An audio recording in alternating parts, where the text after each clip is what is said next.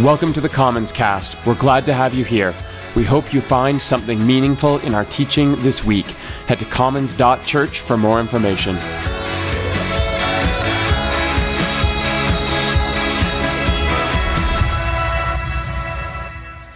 And thanks again for joining us today, which is actually the last day in our first year together here in Inglewood, which is pretty cool, right? It's interesting. A couple of weeks ago, someone in my life was talking about time passing, and they used this phrase that some of you might have seen on a Pinterest board or on a gift shop coaster set. And the phrase is just, the days are long, but the years are short. Which is kind of how I feel about our journey here together, because there's all kinds of work that goes into starting community. And as we've worked together, there have been some difficult, challenging moments in the past 12 months, but here we are, with so much to look ahead to in the days ahead. And it has to be said that we wouldn't be here, we wouldn't have gotten this far without so many of you and the ways that you care for Commons. Pitching in a myriad of ways, setting up, tearing down, helping with kids, whelping, sure, we can say that. Leading from the front here, praying for our community, caring for each other, sharing your resources. And it has meant so much to me to see your efforts make space for more people in our community. So thank you for that. Thanks for leaning in during lean moments of your story where work or family or anxiety might have made it tough for you to be involved here. And on a broader note, thank you, as Larissa made mention of, thank you for the ways that you helped to contribute to our Advent campaign this year. We're so excited about the ways that we've met that goal and how that extends the generosity of this season to so many projects locally here in Calgary. We celebrate that, obviously. And obviously, I want to make one last plug. If you're looking to make a contribution as you're thinking about year-end tax receipts, one more reminder that you can give until tomorrow, until about midnight, if you'd like to. As always, there's no pressure in that, but we also want to invite people to sort of be involved with us as we look to end this year well and look ahead into the blessing of 2019 together as we grow as a community across the city. Now, today, we actually find ourselves at an interesting place in the calendar, because usually here at Commons, we teach through a theme or a group of stories or a book in the scriptures, which is what we're going to be doing in the new year as we start a new series on friendship. Well, we're going to be taking a significant look at this big part of our lives and trying to look at it from a couple of different and interesting angles. So join us for that if you can. But to the point, today, we find ourselves in a bit of a pocket of sorts. We just finished Advent, where we looked at some sections of the Hebrew Bible that speak to Christ's birth in unexpected ways. Thinking about the ways that darkness and longing and hope long in coming, these things are the soil of our faith, if we're honest. And each year, this season of Advent gives us space to acknowledge these things in our story and reflect on how the whole story of Jesus doesn't skip over the grit of our human experience. It actually joins with it. But now, we've actually entered into the feast of Christmas, where between our celebration on the 25th and the Feast of Epiphany, which is actually next Sunday, Christians around the world mark the 12 days of Christmas with Christmastide, where interestingly, the 25th doesn't end the hoopla of the season, where we're just supposed to buckle down for the cold and calorie-burning weeks of January that are just ahead of us. No, instead, the lighting of the Christ candle on Christmas Eve, which is still lit here today, and the celebration of Christmas Day the next morning, those are the beginning of Christmas, where now we party. And even if we had to return to work or normal life, we choose to center our lives on the abundance and the joy and the goodness of God that are here with us in Christ. So, if you're looking for permission to just keep eating that Christmas baking, you're allowed. Take my word for it. Or if you felt like Christmas just came so fast and then it went by you without you noticing, I want to encourage you to take a morning or an evening or two this week and celebrate the things that you enjoy. And the peace that we live in here in this nation, and the stark beauty of new snow, even if it's blowing around, the many ways that grace is present to you, because it's still Christmas, friends. Don't be stingy with your happiness, because life's going to get hard enough soon enough. And with that said, I'll note that this feast of Christmastide, with it, the church celebrates some difficult stories, like the one about the Holy Innocents that we talked about last week, and the life of St. Stephen, which we released a video about, the church's first martyr. Stories from Jesus' childhood, and where we think about the implications of God clothed with skin, which is why today we're going to take a look at a story about Jesus and his parents in Jerusalem. But before we do that, let's take a moment, let's center our hearts and minds. Do that with me now. Gracious God, come near to us. You press up against our world with all of its furious living and our suffering and our fragility. And in this way you come, you invite us to trust you, not because of your power or your authority, your capacity to get things done, but because of your simplicity and your empathy and your quiet and humble way of living. And as we look at you and we sense your innocent gaze fall on us, we ask for strength to hold you well and for grace to carry you in all the ways we walk, sharing the warmth of your light and bearing witness to your truth, which never lords itself over others, and it doesn't clamor above the noise of politics and pursuit of gain, but you merely sit like a child resting in its mother's arms, and you invite us to find peace and to be ourselves and to be found as those who are loved. And we celebrate now this hope that we carry, even if we're weak or we're tired or we're worn down today. Teach us to trust this hope. Today and in the year to come, we ask. Amen. All right, today we're going to talk through a little bit of learning how to live and years versus resolutions, losing and finding, and a little bit about growing up. And as we do that, let's jump right into the story today, which comes to us from the Gospel of Luke, where we read that every year, Jesus' parents went to Jerusalem for the festival of the Passover. And when Jesus was 12 years old, they went up to the festival according to the custom. And after the festival was over, while his parents were returning home, the boy Jesus stayed behind in Jerusalem. I love that, the boy Jesus. But they were unaware. His parents didn't realize that he'd done this. And thinking that he was in their company, they traveled for about a day. And then they started to look for him among their relatives and friends. And when they didn't find him, they went back to Jerusalem to look for him, obviously. And after 3 days, they found him in the temple courts, sitting among the teachers, listening to them and asking them questions. Now, there's a couple things to note here, which is interesting, given that this is a pretty familiar story for those of us who might have been around church for a while. And I'm not sure if what's notable is how Jesus' parents lost him. I mean, he's the Son of God, for goodness sake. How are they not crazy helicopter parents, right? Or think about how Jesus talks back to his parents in the story. We're going to come to that in a bit. The point is that even stories like this that we've looked at before have the potential to stir our imaginations in new ways. And one of the things that might do that for us is this throwaway reference in the story to how every year Jesus' parents went to Jerusalem to attend the Passover festival, which seems superficial enough, right? I mean, we know that our Jewish friends and neighbors still mark the festivals referred to in the text. Darlene and I, actually, when we were first together, we lived in this basement apartment in Toronto. It was owned, or the home was owned by a wonderful Jewish family. And I remember well, especially as we tried to go to sleep, the sounds of the family singing and partying and dancing well into the night during the Jewish holy days. And the point is that during the first century, the Jews would have come from all over the ancient world to Jerusalem for Passover.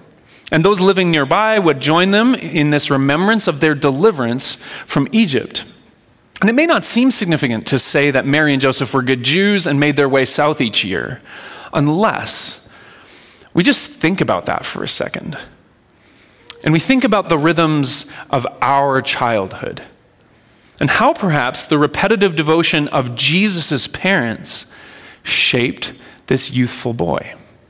I mean, it's no mystery that habits and intentional traditions shaped you and me as we grew up. And you can probably think of examples from your story, especially having just come through Christmas, which is often when things like this produce or they crystallize in us. For better or worse, actually, because I don't want to presume that all of the repetition that you experienced was positive. But I do want to say that it's no mystery that the habits and the traditions of religious life we were exposed to as children, these things are important, even if we didn't experience any of them. Sociologists regularly find in research that simple acts of spiritual practice outside of liturgical space actually go a long ways towards shaping young hearts and minds with what it means to be faithful. Or another way to think about it is to say that the things we do every year, every week, every day, they matter, even if we don't want them to. And the idea of time passing in the text then, it looms large as we see that Jesus is taken to yet another Passover. But the idea of time passing is actually significant for us too as we sit on the cusp of 2019, where many of us might be reflecting and happily saying goodbye to the last year, or maybe we're a little bit uptight about what lies ahead of us. The point is that it's worth mentioning that in our culture where there's this push towards making new resolutions, which are a way of marking time if you think about it. From this point on, we determine to fill in the blank. And as I've never really been much of a resolution person, but I do love how social media gives me access to the funny ways that others engage this practice. And here's a couple of examples that I found from a couple years ago. The first one is this person who wrote that their New Year's resolution is simply to remember to write 2017 instead of 2016, right? Super doable, super realistic. Everybody can nail that. Or this person who wrote that their resolution was to try and worry less and then to fill that time with, oh God, what am I supposed to fill that time with? This is going terribly already. Okay, sounds familiar, maybe. And then there's this guy, he's my favorite, who says that I'd love to say new year, new me, but I'm only 2 stamps away from a free meal with my KFC loyalty card, which would be silly to ruin that now. And what's disturbing about that is I don't actually know if KFC loyalty cards are a thing. Either way, it's disturbing. The point isn't just that it's easy to poke fun at the ways that we determine to be different as the new year begins, only to discover that our good intentions are sometimes really hard to live into. Which, for the record, if you're looking to be healthier and even more efficient and more energetic, I was reading this story in the Business Insider that basically said that we need to fix our sleep habits and read more books in order to address our health challenges. So more naps and comic books for everybody, I guess is what that means. The point is that it's okay to be looking ahead and asking yourself what needs to change. That's fine. Or thinking about what needs to go in your life, or what newness you need to make room and time for.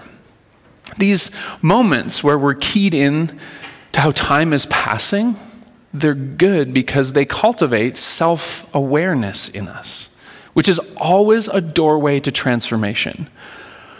But I wonder if this reference to every year practices in Jesus' family might not be helpful for us in this season of New Year initiatives, where instead of letting the encroaching year fill us with a not-so-subtle anxiety, or where we might be a little harsh in our self-critique and begin a long and exacting New Year list, maybe we make an every year list instead.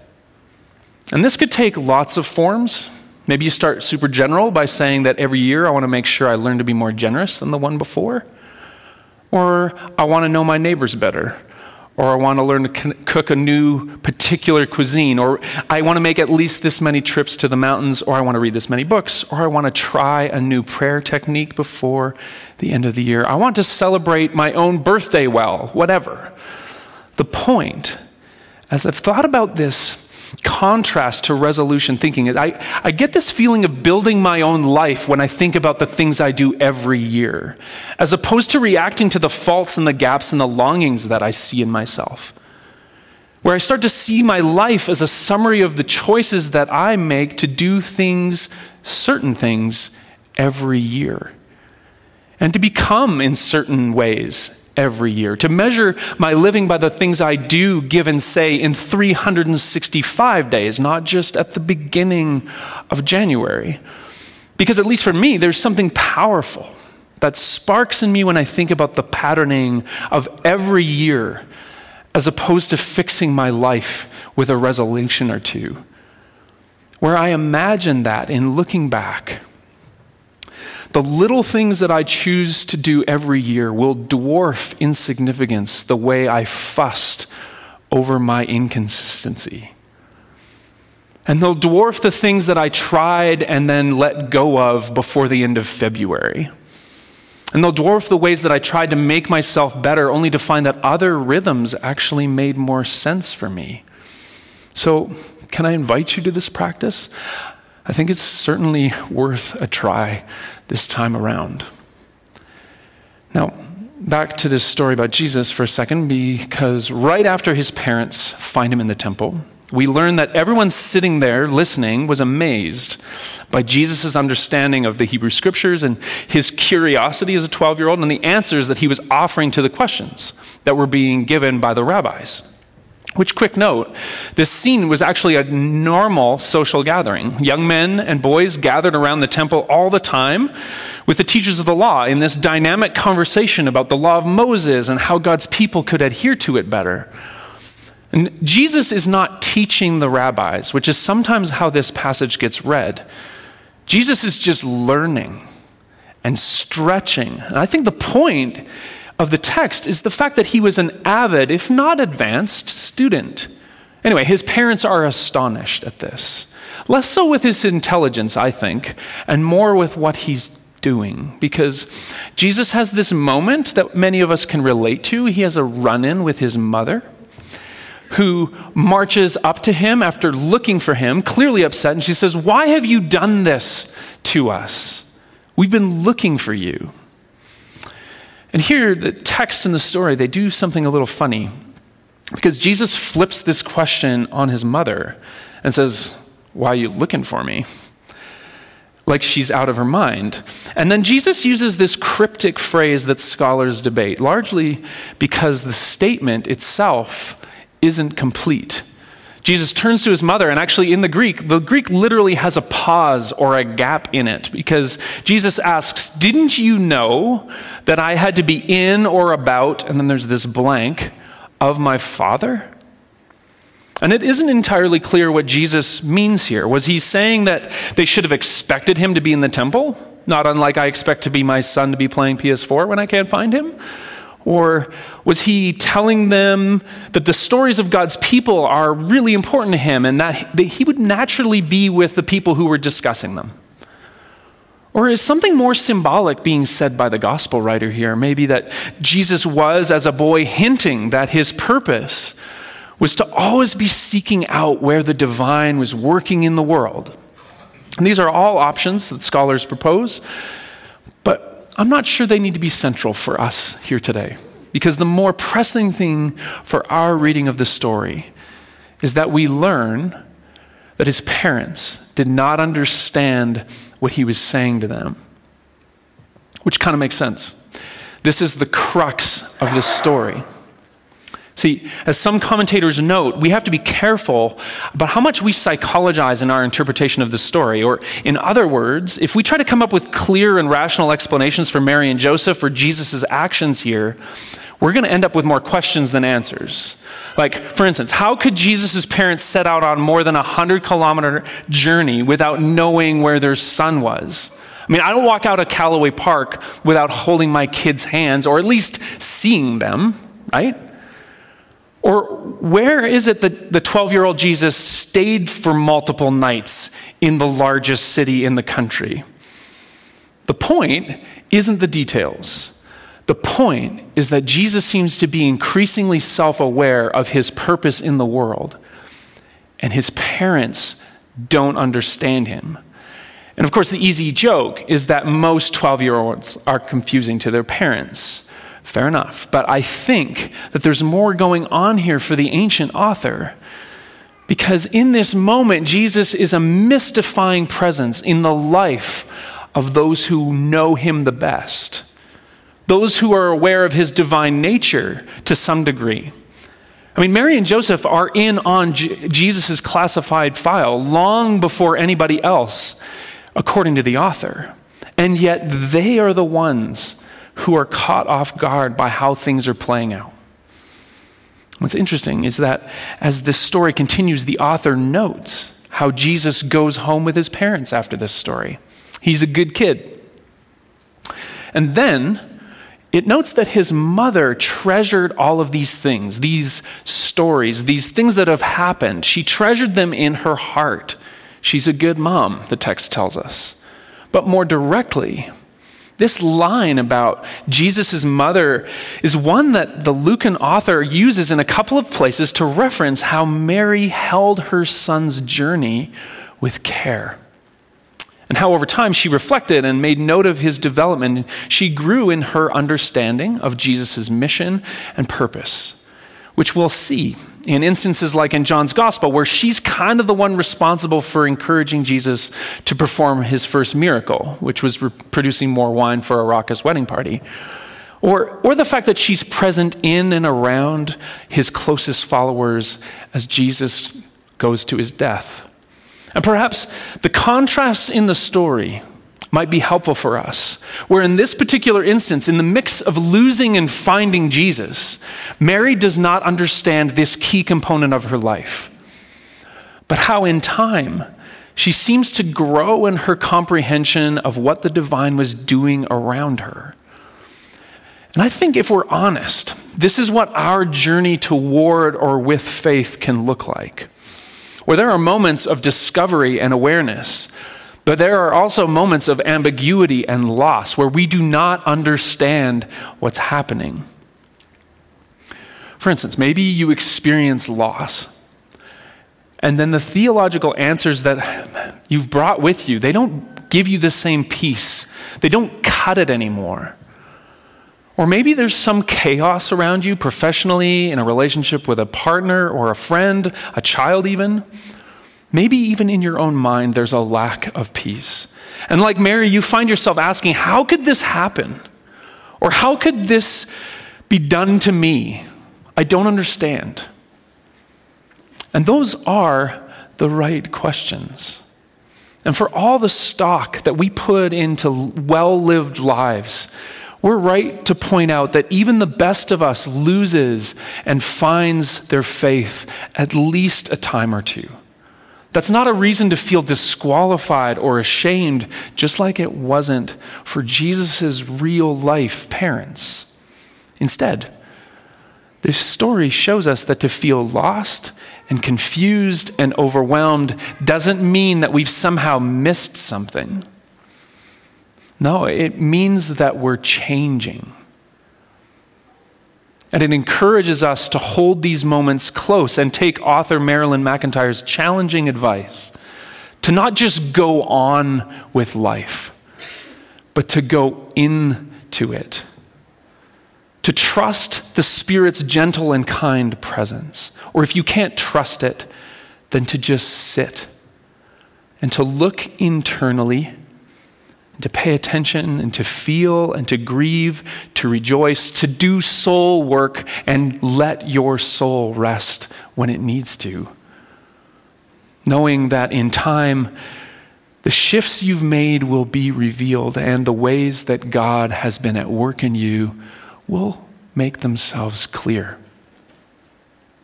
So, that's pretty much what happens in this story. Jesus' parents take him on this trip, then they lose him or he ducks out on them, one or the other. And then they find him again and he says some cryptic stuff, not unlike he will later in his life. And then they all head home together. And Mary starting to understand a little bit more of what this child of hers might be about. And much like earlier in chapter 2 of Luke, where there's this story about the young Jesus, the ancient author actually concludes this episode that we've just been in with this narrative line. And Jesus grew in wisdom and stature and in favor with God and man. Which might seem like a nice tight summary, a quick transition sentence that launches us into the stories of his adulthood that are so important. But I think there's something worth noting here, because we've just watched something significant happen in Jesus' story. Where before in the story, he's this helpless infant, he's voiceless, and he's carried and moved along by those around him. Here, in this story we've just looked at, much like you and I do as we mature, Jesus becomes an actor in his own life. And I love how the ancient author shows us this, only to then tag the story with this summary line. And with it, tag the implication that no one becomes the best version of themselves overnight, not even Jesus. See, the vocabulary here makes it clear that Jesus grew in wisdom, which is this word Sophia, which in the Jewish imagination wasn't just knowledge, but also the capacity for kindness and justice based on lived experience. And it tells us that he grew in favor, which is this word charis, with God and man. The idea that over time Jesus actually experienced more and more connection with the divine, and that those around him started to appreciate and acknowledge him. That's great. But then there's this reference to how he grew in stature, literally referring to how he grew up. His progression through the stages of life, which for some of us might be a particularly helpful image as we head into the new year. See, in this story, we see Jesus sitting and learning with the teachers of the law, the same teachers who, once he's grown up, they're going to oppose him, and they're going to accuse him. And then we see Jesus amaze the gathered crowd with his curiosity and his questioning, the same features that one day crowds are going to admire only to confront and ridicule and ultimately reject Jesus for. Which is just to say that as Jesus changed, the world around him changed too. And as he grew and matured, things didn't always go smoothly. And I wonder if that's a reminder you need. That Jesus had to grow into who he'd become, and that this process took place in a largely normal life, in moments and years not unlike your story and mine. They're never written down anywhere. They're quickly and quietly summarized in a throwaway line by an ancient author. And I wonder if you look ahead to the coming year and you consider the need for shifts and year-end commitments, if you can find grace to give yourself the same kind of space that Jesus needed. Space to grow at the appropriate speed. And space to learn wisdom through the only way we can, which is through living. Or space to discover the favor that you already possess in unpursued dreams and new connections that are right near you, or in God's faithful presence that's already with you in the future.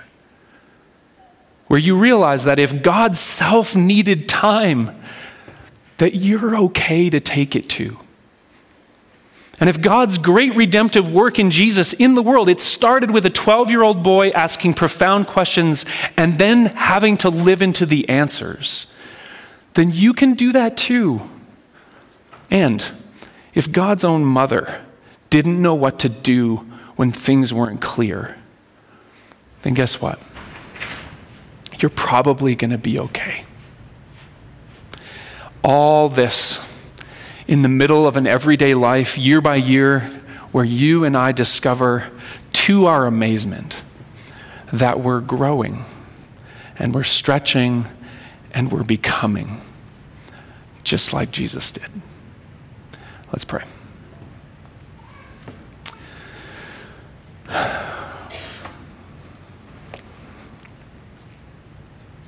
Gracious God, you are present to us always, but I wonder if sometimes we feel it more especially in points of transition. In these moments where we have a sense of time passing, and here we sit as a community sharing a transition moment, but we are all facing newness and fresh challenge. Many of us might be facing old enemies or old challenges too. And in this space, we're present to the mystery of your work in us, where I ask that you would help us. to trust your gentle, persistent invitation to us. And just as the story models for us this image of the divine, mysterious God-man learning to grow up, that we would sense in you and from you an invitation to take our time and to find that we are growing, that we are stretching, that regardless of the challenges and darkness and difficulty that lie right ahead of us, we know that you are at work. And that those things, that pressure we feel, that's not a sign that anything's wrong, but rather this presents an opportunity for us to grow personally, but then also in this thing we call our journey of faith. And so we ask for grace to hold this gently. And as we head out of Christmastide, look at Epiphany, the season of your announcement, your revelation to the world, would you give us joy as we share that with the world in a myriad of ways? We ask in the name of Christ. Amen.